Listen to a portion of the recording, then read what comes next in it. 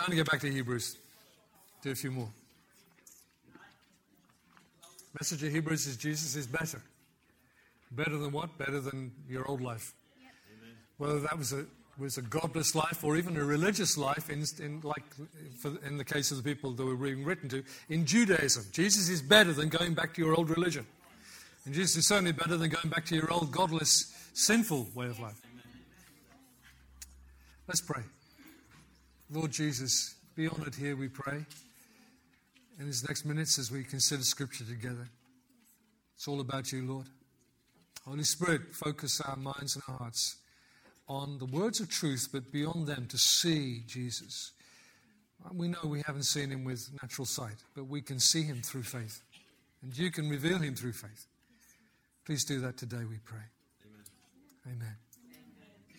So remember that Hebrews 11, the whole chapter, is spilling out for us what the writer Paul says at the end of chapter 10. And it wasn't written in chapters and verses, that's how we've broken it up. The just shall live by faith. And then following the Greek version of the Old Testament scriptures, the Septuagint, he adds, but if he departs, my soul will have no pleasure in him. If he goes out of the way, leaves the way, my soul will have no pleasure in him. The just will live by faith. Now, living by faith is a phrase that when I grew up with as a kid in Pentecostal church, people always said that pastors and missionaries and so on live by faith. In other words, they didn't have enough money, they had to just, get by. Yeah? That was living by faith. Living depending upon money arriving from somewhere, otherwise you wouldn't get through. They kind of thought of that as living by faith. It's nothing to do with cash flow. I'm not into prosperity. Do you understand? It's nothing to do with whether you've got plenty or not. Living by faith is far, far bigger and broader than how much money comes through your hands. It's much more down to earth than that. I want you to notice again these two words. The just shall live by faith. Life and faith. Okay? And the two are set as equals. You can switch them round.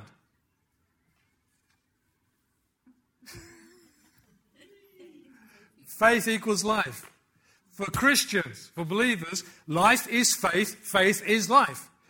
Faith is not some corner of life, a department of our being. I do this and this and this and this, then I go to church on Sunday. God forbid we think like that. Dividing things into spiritual and non-spiritual, religious and secular. That is hypocrisy. That is lukewarmness. That is something that God himself hates.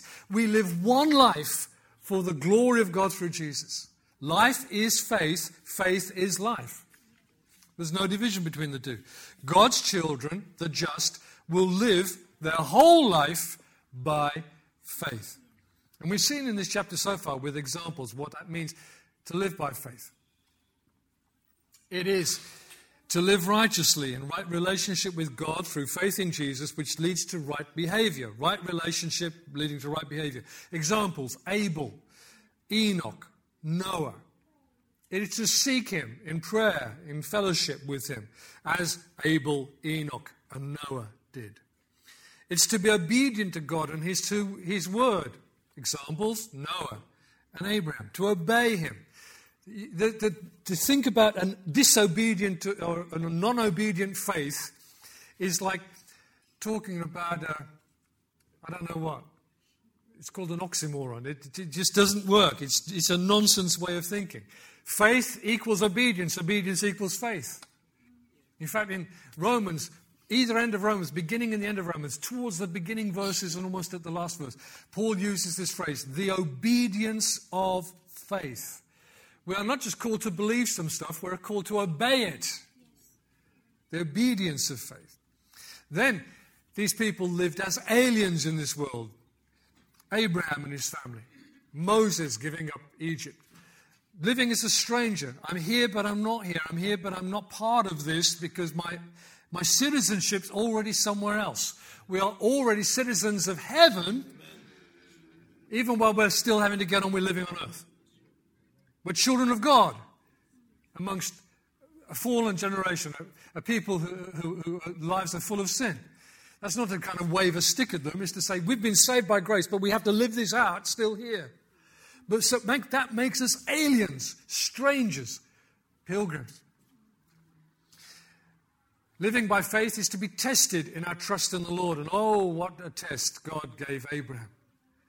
Sacrifice your son to me, Abraham, whom you love. It's to be tested in our trust in the Lord. And actually, both Abraham and Sarah are spoken of in Hebrews 11 as being tested in their faith. Both Abraham and Sarah, severely tested in their faith. And then, with the example of Isaac and Joseph and Jacob, it's to live in prophetic hope. We are investing in something we may not live to see, but we believe that God will do it in the future. A huge outpouring of His Spirit and a huge harvest of people through the gospel to His Son. Maybe the conversion of our own family, of our own children, of people we care about. We are believing and praying for that prophetically, beyond even what we could maybe see in our lifetime. Give the example of George Muller, the guy who ran the orphanages in Bristol, great man of faith. And he prayed for a number of his friends. I think it was 12, if I remember right. He prayed every day that these 12 people would become Christians. And over these many, many years, one by one they did, except for one. Do you know when he became a Christian? At George Muller's funeral. George Muller's prayers were answered. Every one of them. But one was beyond his seeing, beyond his lifetime.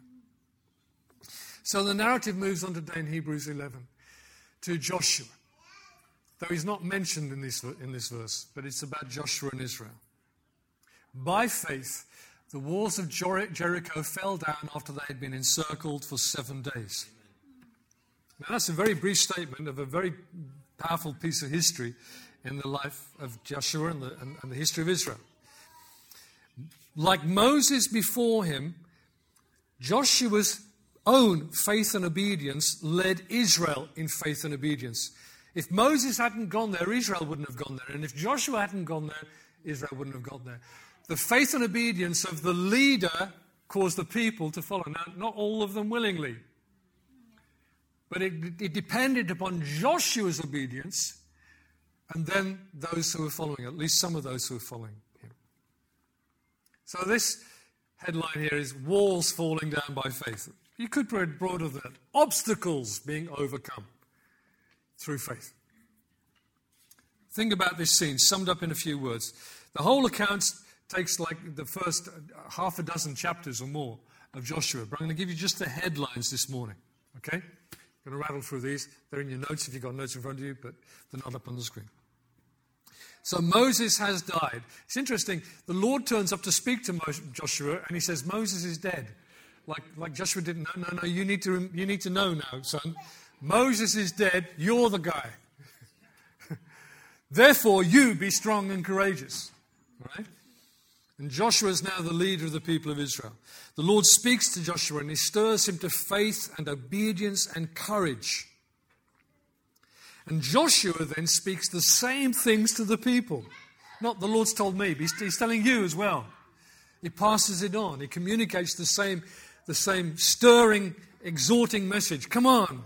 We've got a land in front of us. We've got to be strong. We've got to be obedient. The Lord will be with us. And he then sends 2 spies over the Jordan into the land to the first city of Canaan, which is Jericho. In that city, when they arrive there, they are sheltered by a prostitute called Rahab. More about that and about her in a few minutes. And it's agreed between the spies and Rahab that when Israel attack Jericho, she and her household will be saved. The spies she helps them to escape, and the spies return to the camp of Israel. And the people of Israel then cross over the Jordan, not by wading through, but just as God did at the Red Sea, the waters of Jordan, and it was in flood for spring harvest flood, were separated. They walked across on dry land, carrying the ark of God at the front with the priests. They followed the ark and walked across dry land with the Jordan split for them. When they get to the other side, they set up camp, and the men of Israel are circumcised. No one born in the wilderness years, 40 years, had been circumcised. And a sore time was had by all. When they've recovered, they celebrate Passover there. It's the Passover day, and they celebrate Passover. And on that day, the supply of manna, the miraculous supply day by day of this manna, this stuff that they could cook into bread and so on, ceases. Now they're in the land. They've got to live off this land. And they begin to approach Jericho.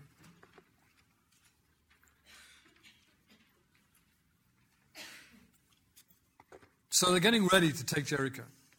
And a human figure appears to Joshua. And this person Joshua asks this person who's just appeared to him, are you for us or for our adversaries? Are you with us or are you with them? In other words, join the crew, or watch out, I'm going to have you, Off comes your head, mate. But the messenger replies, no. Rather, I indeed come now as captain of the Lord, captain of the host of the Lord. The messenger was actually Jesus before his incarnation, coming as the messenger of Yahweh, which he did a number of times during the Old Testament years. And the captain of the army of heaven appeared to Joshua. When Joshua realizes who he's speaking to, he falls on his face on the dirt.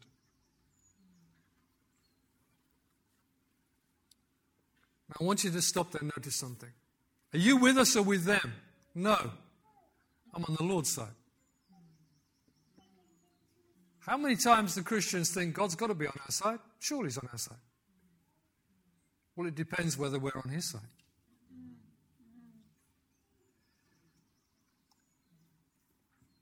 The captain of the Lord of hosts was not going to direct heaven's armies to support them in their chosen course. He'd come to tell Joshua his plan, the Lord's plan for the coming battle. So be careful about, Lord, bless us as we do this. It's far wiser saying, Lord, what do you think about this? Do you have a plan for this, Lord? How would you like me to handle this?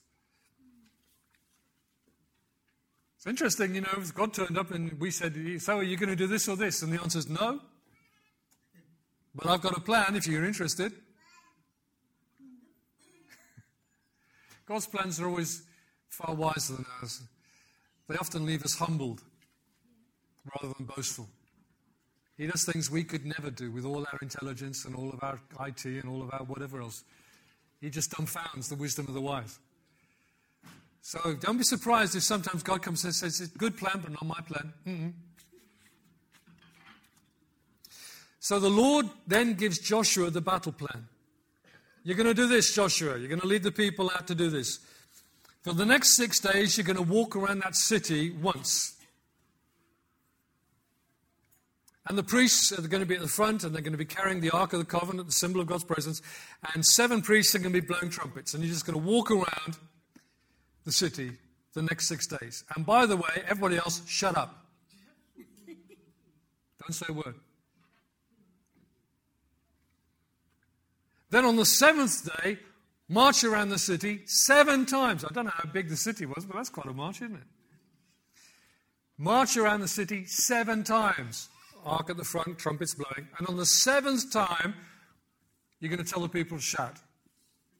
And the walls are going to fall down.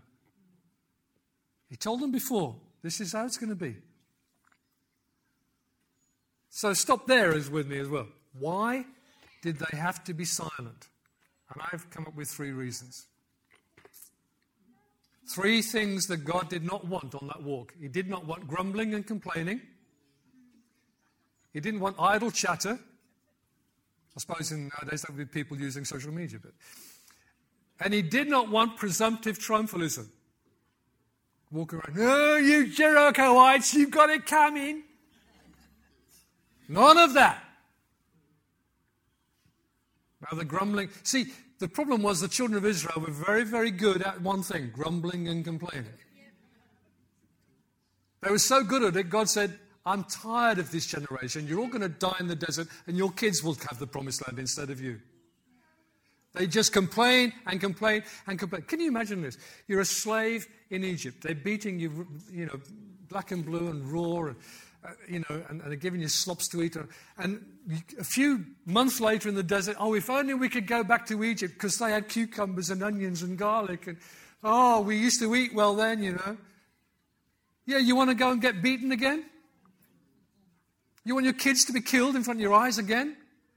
What are you talking about? But grumbling and complaining was so much part of the way they conducted themselves. And God loathed it. Loathed it. He said to Moses finally at one point, listen, Moses, stand over here. I'll wipe them out and I'll make a new nation from you. And Moses kind of, in a sense, stood in front of them and said, no. If you're going to destroy them, destroy me too. That's called intercession. He put himself in the gap to pray incredible prayer. See, if you can't keep your heart straight, at least keep your mouth shut.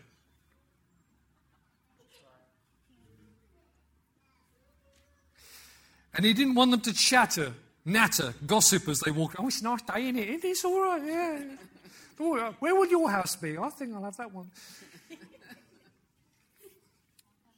He wanted them to stay focused. God wanted them, in fact, to say, why are we doing this? To themselves. Remember? No talking.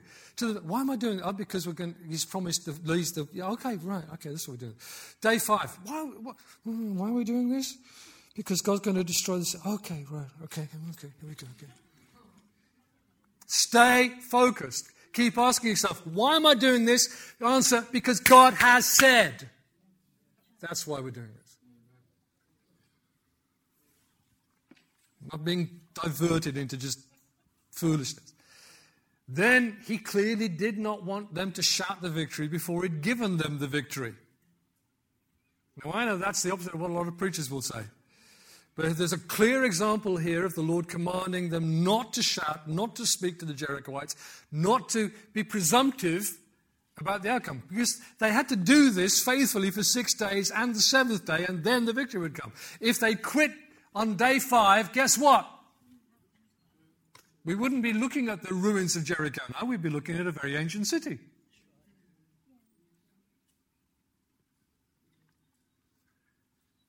When the Lord acts, praise Him, thank Him, shout it.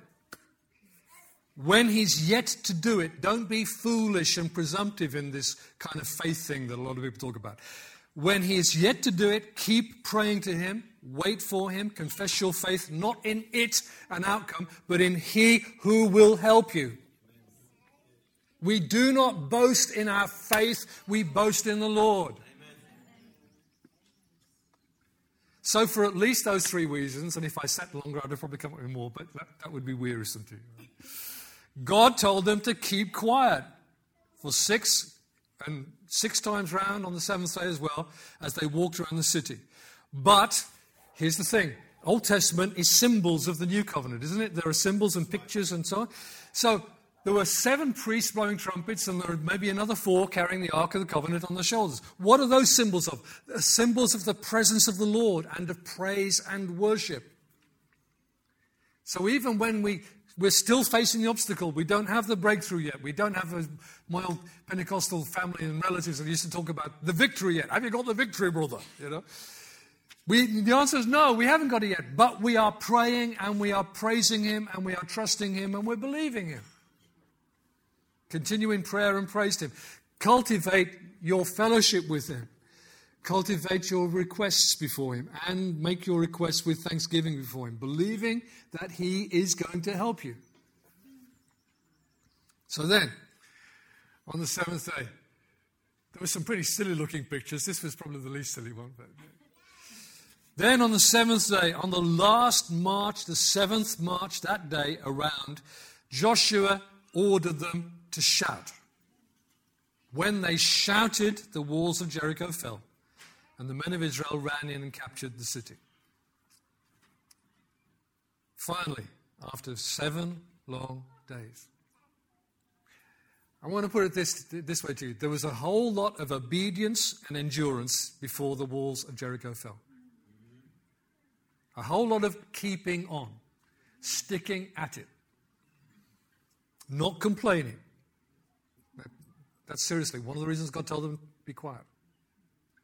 By faith, faith marched out in daily obedience, as well as believing for the outcome, as well as confessing that God's going to do something. Daily obedience, day by day, walking the walk God told you to do. By faith, the walls of Jericho fell down after they had been encircled for 7 days. Now, if you think 7 days was a long wait,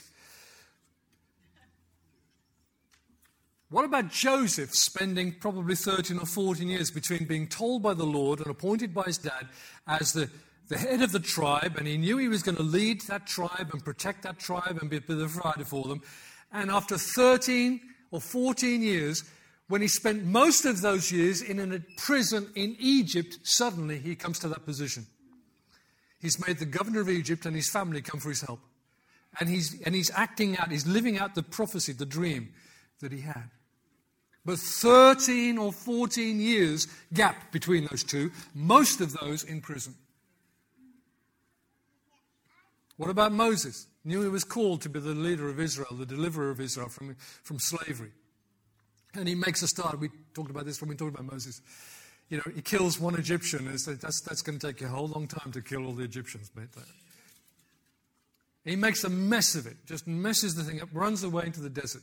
He's there for 40 years until he really has given up completely any thought of what God called him to. One day God turns up and says, I'm sending you back. No, not me. No, wrong guy. No, send my brother. You know, not me. 40 years gap. What about this as a possibility? That the Lord doesn't even tell you how long you must continue in faithful obedience before the breakthrough comes. And you just have to keep going, keep working, keep praying, keep hoping. Amen. He just doesn't tell you, doesn't give you a timeline. By faith, the walls fell down. A daily routine of obedience, devotion, service to Him. See, in God's plans, a week, a year, a dozen years, scores of years are not a long time. To Him, 1 day is like 1,000 years, and 1,000 years is like 1 day. So if you talk about God taking His time or being in a hurry, He doesn't understand your language. What do you mean? Hurry. What do you mean soon? God's plans in the way He handles time are perfect too, by the way. So there's a perseverance and endurance of faith. It's not instant. It's not quick fix. I know we used to instant everything. You know, there was a time when, you know, you had to kind of have it dried in a packet or microwavable. Or, I mean, you had to spend an hour cooking. Or peeling vegetables or doing something like that. It's like, oh, instant. I think we've grown out of that a bit now. Certainly if you want to live a healthy lifestyle, you won't eat like that very often. But I know too how TV ministries tell you about faith being an almost instant fix for practically anything. While they're asking you for their money, by the way. But that is not how Jesus taught faith. Listen to Jesus. The one who endures to the end, he will be saved. Amen. By your endurance, you will gain your lives. Now, he's talking there about perseverance under persecution, in times of great trial and warfare even. But nevertheless, it's true. The saved, to talk about for a moment about something we call the perseverance of the saints. I believe it's a biblical doctrine. The one who endures to the end is saved, but at the same time, because God has really saved you, you keep enduring to the end. Amen. And both are true. But if you quit along the way, you can't claim to be really saved because you didn't endure. Yeah? The word endurance that Jesus uses there is repeated once in 2 Corinthians, twice in Hebrews, 3 times in James. Endurance. He who endures. Faith has an endurance about it. Doesn't quit. Doesn't give up. May be beaten down, may fall, may have moments, days, hours of defeat, but it picks up again. It quotes that old scripture in the prophets that I love. Don't rejoice over me, my enemy. When I fall, I shall arise. When I sit in darkness, the Lord will give me light. Today's not a good day for me, but He'll give me to a better one. There is an endurance in faith. Jesus taught us about endurance in praying faith. Luke 18. I I love this passage of Scripture. Now he was telling them a parable to show that at all times, now get this is what the parable is about. This is the reason for the story. At all times they ought to pray and not to lose heart, saying, in a certain city there was a judge who did not fear God and did not respect man. There was a widow in that city, and she kept coming to him, saying, give me legal protection from my opponent. For a while he was unwilling, but afterwards he said to himself, even though I do not fear God nor respect this man, yet because this widow bothers me, she just would not give up, I will give her legal protection. Otherwise, by continually coming, she'll wear me out.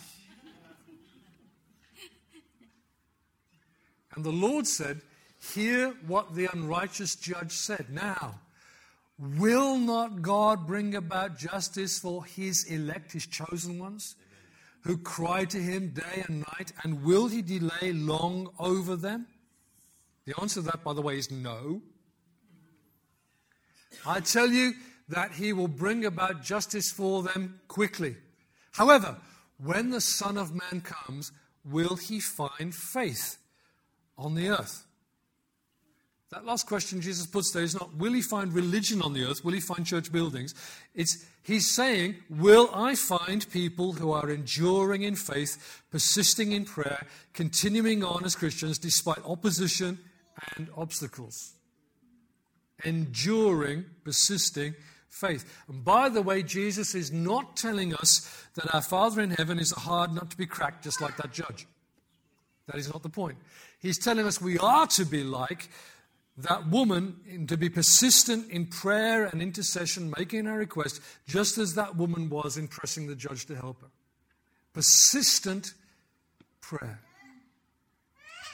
You know, a lot of us would like to pray one big, rolling prayer that fixes the whole deal. Jesus says, it's far, far more likely that you're going to need to be praying day after day, until you see the breakthrough. Will I find faith on the earth? Not faith that boasts in itself, that thinks that, volume and oratory will fix the deal when it comes to prayer. How loud do I pray and how many words do I use? But faithful prayer that keeps on at it and doesn't give up. So let's go back to Joshua. When Joshua and Israel, what they had to do for 7 days was to endure, to do what the Lord had told them to do. And the ark and the trumpet speak of repeated prayer and praise to God during that time too. That's the picture that they represent. The point was made back in Hebrews 10. Just before that phrase taken from Habakkuk, the just shall live by faith. You have need of endurance, so that when you have done the will of God, you may receive what was promised. Isn't that exactly what Joshua had to do? He had to endure and do what God had told him to do so that he would receive what was promised. And I propose to you the hypothetical question, if he and Israel had failed to do it, would Jericho have fallen? Endurance, obedience.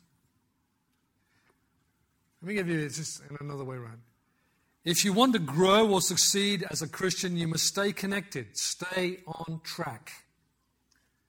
I put it this way. I don't know if I got that from anywhere else or if it's me. If you want to make progress, you must stay with the process. If you want to make progress, you must stay with the process. I remember when I started going to the gym, I fell amongst weightlifters. And they would encourage you. You probably heard me say this before. So there was I doing my bench presses. Some guy would come up and say, what's your name? David. Those are girls' weights, Dave. Come on. They'd put some more weights on there and they'd insult me and yell at me to... I don't know if I was speaking in tongues or having a rupture.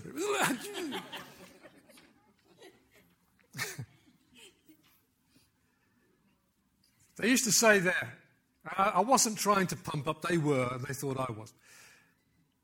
They used to say that, no pain, no gain. Yes. That's the kind of another way of putting it if you want to think about athletics and bodybuilding and all this. But let me put it this way, in a much broader way. If you want to make progress, you must stay with the process. Because when you opt out, you drop out. And it's a very dangerous thing for any Christian to imagine, I'll just stand still. Doesn't work standing still. Really doesn't work. You might stand still for a day, because the Bible says, in an evil day, stand firm. That's the day you stand still. But for the rest of our lives as Christians, generally speaking, we're either making forward progress or we're drifting backwards.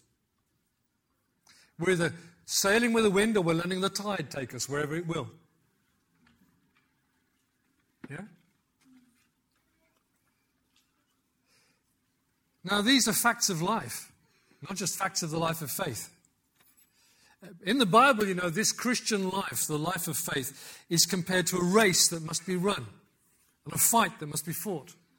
And you need to stay fit, and you need to stay focused to run races and win fights. Real faith endures, persists. Jesus himself taught us that there is a temporary faith that quits when the going gets tough, and a fruitless faith that is overtaken by the cares of this world and the deceitfulness of riches. You think I'm making that? That's the parable of the seed and the soils. Real faith, genuine faith, goes through tests and trials and faces obstacles and will not give up. Amen. With the obstacle. And there are times I have to challenge myself. I can't be bothered with that. And I think, come on, David. What do you mean you can't be bothered? You're called to a life of faith, which means dealing with obstacles, pushing at it, getting through, fix it, sort it. I've said many times, Scripture calls us to be more than overcomers. You are not an overcomer until you overcome something. You're a boaster. Yeah? When you overcome something, then you're an overcomer. Amen. When the obstacle is now behind you and you're into the next phase, you overcame something. How do you overcome it? By the word of your testimony, the blood of the Lamb, by your faith in Jesus Christ. Amen. Not by your own efforts. You don't say, I did that. No, you didn't. He helped you.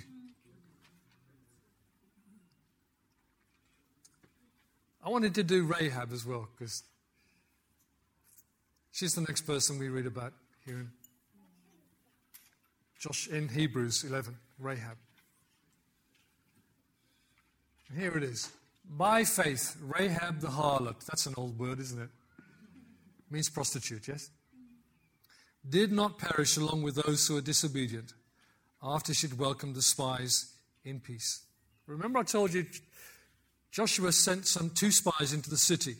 When they got there, they were welcomed into the home of Rahab, who told them that the whole city knew that Israel would whip them, that they were goners, but they were going to do their best to make a stand and resist them.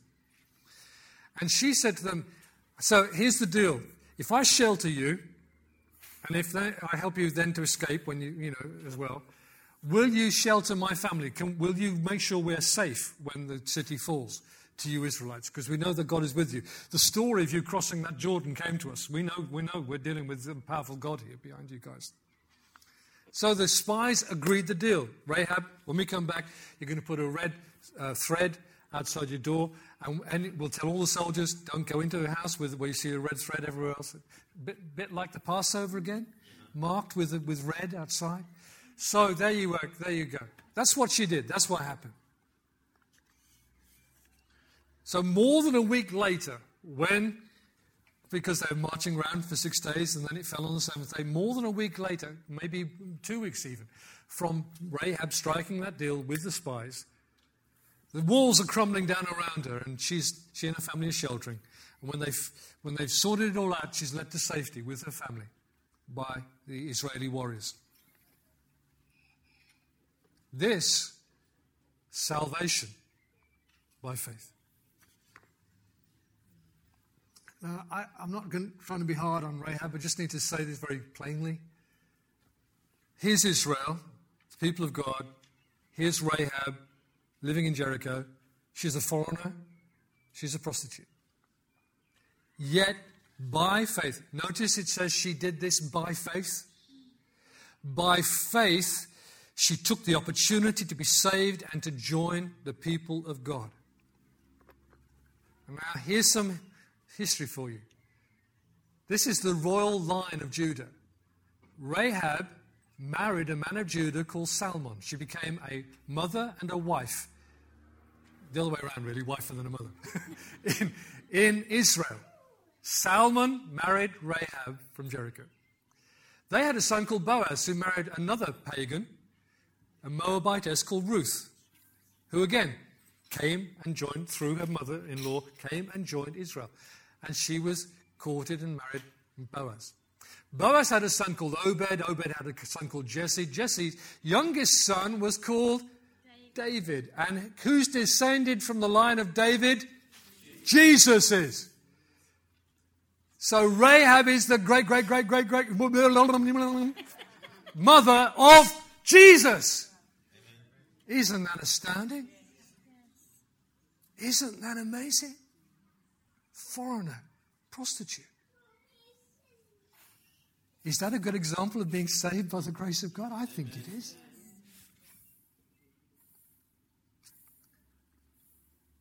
What an inheritance. Maternal ancestor of Jesus. And she's mentioned in Hebrews 11 as a woman of faith. I mean, that's some inheritance. Even if it says she was a harlot before. By faith, Rahab was saved from Jericho, from destruction, and from a previous life. Jericho could perhaps theoretically have surrendered to Israel and joined them, become worshippers of Yahweh, but they died in disobedience. So here's a very important lesson. Just because your whole town is going to hell, you don't have to join them. I'll say it again. Just because your whole town's going to hell, you don't have to join them. Amen. She was the one household in Jericho that was saved. Did you get it? Yes. By faith. Here's part of the message of the gospel, of the good news. Because of Jesus and all that he has done, he's coming from the Father. He's being made flesh, incarnate. His life lived righteously, obediently to the Father. His righteousness. His death upon the cross. His atonement. That's one word. I could use 3 or 4 or 5 there. His being laid in a tomb. His entering into death. His rising from the tomb. His being risen and ascended to all power and all authority. Because of all that he is and all that he's done. That is good news for us. Why? Because your past does not predetermine your future when Jesus is brought into the equation.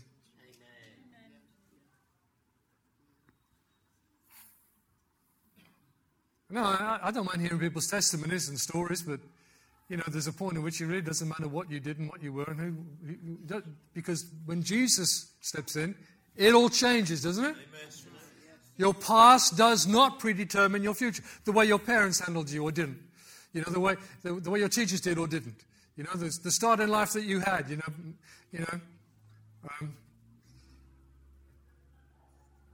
doesn't determine the outcome. Because grace changes everything through faith. Your sins can be forgiven. Your sins can be forgiven.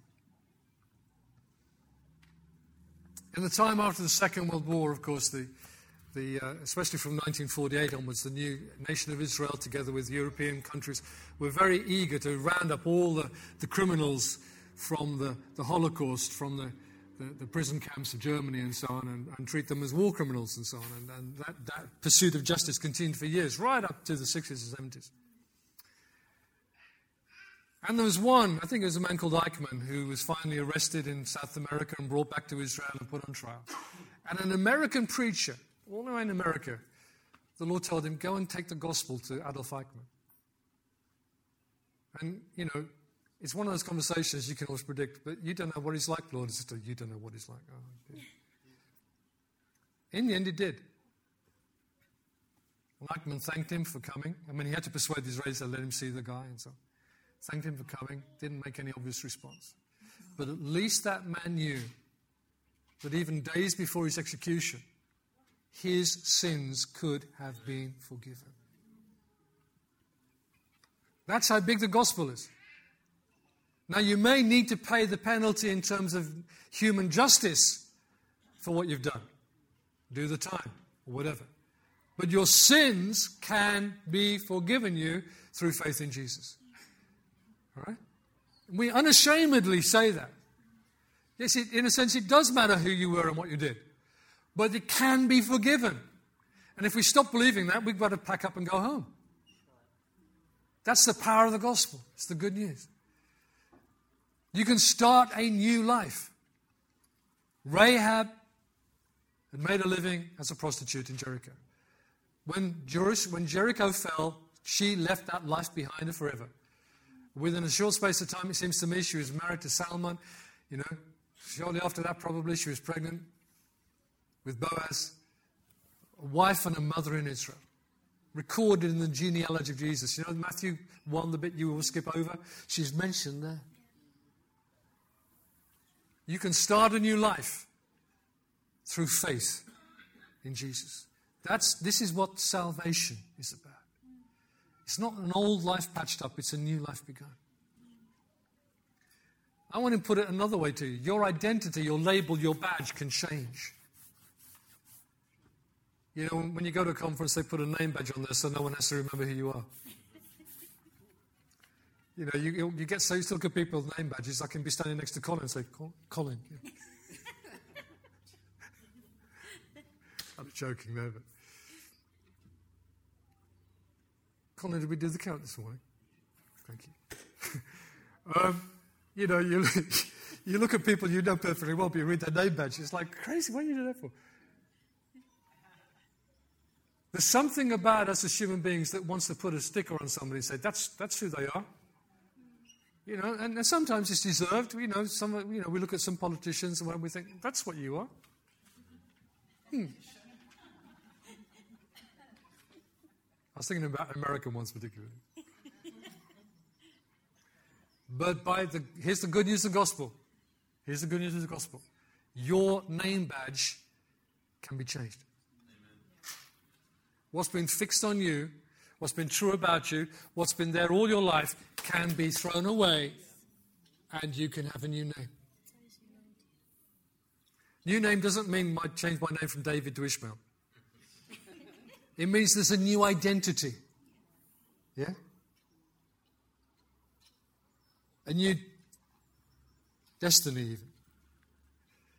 And in this too, I just want to say this. As a Christian, you don't have to be an ex-anything.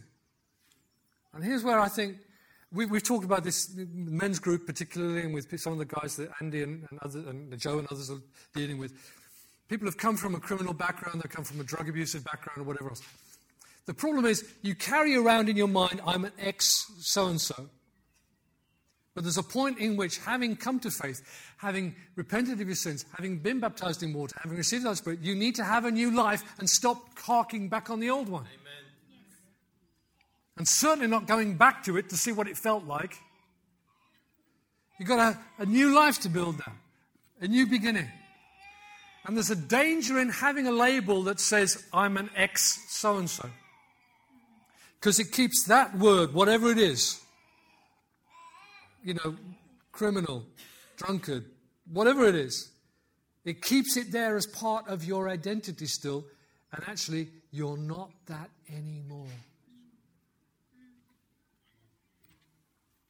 So I'm grateful for people's testimonies, but I think it's a serious mistake when people seem to make a living, a lifestyle, out of giving their testimony about what they used to be. Please build a new life. And there have been some people with notorious stories. I remember there was a lady called Doreen Irving who wrote a book back in the 60s probably, or maybe it was 70s, From Witchcraft to Christ. She'd been a witch, she became a Christian. Do you know, after some years, I think it was a decade or 15 years or so, she stopped being a Christian. I want to suggest to you that one of the problems was she kept going on about the witch she used to be. It's how she kind of made a living for a while, by being the ex-witch.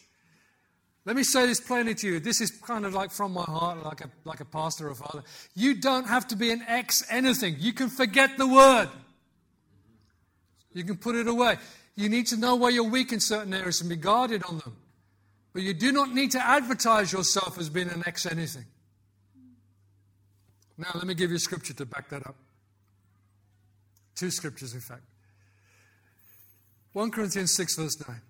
Do you not know the unrighteous will not inherit the kingdom of God? Do not be deceived. Neither fornicators, that's those who have sex outside of marriage, nor idolaters, that's anybody who worships anything but God, nor adulterers, people who have sex outside of marriage but are married, nor effeminate, nor homosexuals, nor thieves, nor the covetous, nor drunkards, nor revilers, nor swindlers will inherit the kingdom of God. Whoa, that's pretty comprehensive. Now, these words have brought me to tears on many occasions. Such were some of you. Paul's writing to a church in Corinth. Some of you were these things. You had those labels. That's the way you lived. But you were washed by the blood of Jesus and by the water baptism. Both are implied. You were sanctified. You were justified in the name of our Lord Jesus Christ and in the Spirit of our God. There's a big but there. That was the past. But the grace of God has met you and found you. And you've embraced it and laid hold of it through baptism in water, through confessing and repenting of your sins, being immersed in water, being filled with the Holy Spirit. You now have a new life. You don't go back to the old one. You don't even need to keep confessing the old one. It may not help you. And the other one is 2 Corinthians 5, verse 17. Okay, many of us will know this one. Therefore, if anyone is in Christ, he is a new creature. The old things have passed away. Behold, new things have come. You're a new creature. Amen. New beginning. Part of a new creation. So let the old things pass away. Since that's the truth, live in the truth. Let the old things become the old things. Passed away from you. Put behind you. Left to go. And live a new life in the grace of God for the glory of God.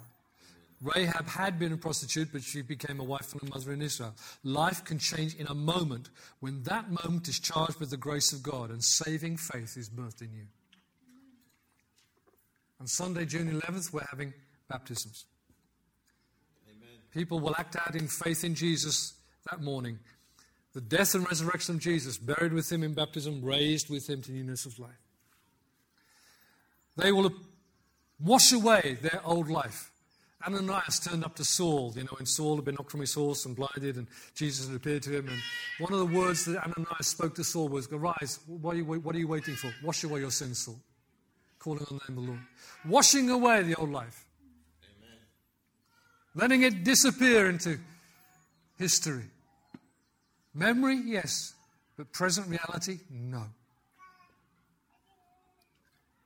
Scripture says that baptism is also, I've got to preach this afternoon on baptism because I'm over at Potter Street where Epping are coming up for their baptismal service at Potter Street, so I've got to go there and preach this afternoon. I don't ask you to come and join me for that one. There's plenty of other things you to do today. But one of the favourite of Rob always used to quote it, Rob's favourite verse about baptism was this one. It's an appeal to God for clean conscience. You remember that? He always used to quote it. It's an appeal to God for clean conscience. In other words, that the past, though you know it, you remember it, no longer troubles you. There is no longer an issue of guilt or shame because you recognize Jesus has forgiven you and you've acted that out. You've embraced that by washing away your sins in the waters of baptism. So every time you feel accused, every time you begin to feel condemned, you get them to say, "No, Jesus died on the cross. I am forgiven and I've dealt with it myself by taking my stand in baptism, confessing my faith in Jesus, my Savior." So we're having baptism. So if anybody's not been baptized in water, talk to us about it. The weeks are getting shorter. We have 2 definite people for baptism, and we'll be talking with them in the next week or 2. One maybe, we'll see. And talk to people around you. Say, you've been baptized? If they have been, then why might you ask him? You can ask me the question. I don't mind. The answer is yes, but never mind. But in the meantime, even today, I've talked about this grace of God, this good news, because I wanted to finish it on good news. I didn't want us to think you need to endure. That's true anyway. But think of how great this gospel is. Forgiveness, healing, clean conscience, pure heart. Don't you want that? Amen. Don't you want this great salvation? Rahab did not understand the smallest bit of that. She just took the opportunity that was there to be saved from her circumstances. And yet she was an example to us of what it is like to be saved by grace through faith. Taking hold of the opportunity. I want that new start. I want to be clean. I want to be forgiven.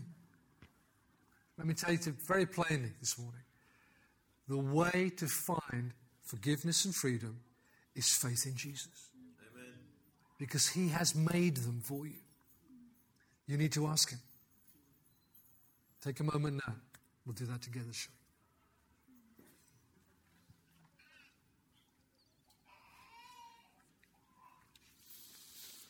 Why don't you take a moment to ask the Lord Jesus himself to save you, to rescue you from yourself, from your way of life, from your past, from being lost.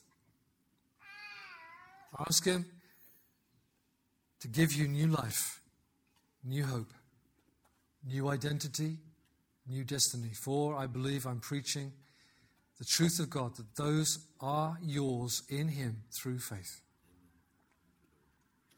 You need to lay hold of him, and those things come with him. Amen. Take a moment now and make that prayer to him.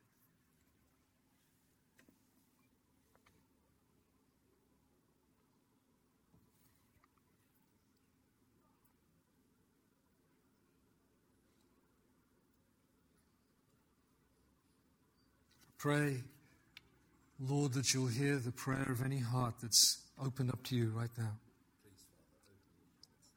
And said, I need you, Lord Jesus. I need you to make me over, give me a new start.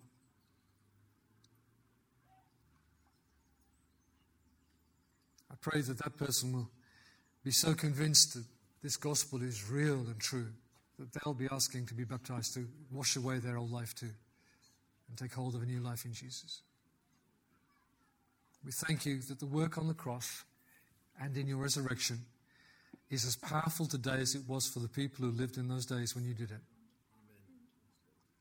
This gospel is the power of God to save, to rescue, to bring into wholeness everyone who believes. Thank you, Father, through Jesus, your Son. Amen. Amen. We're going to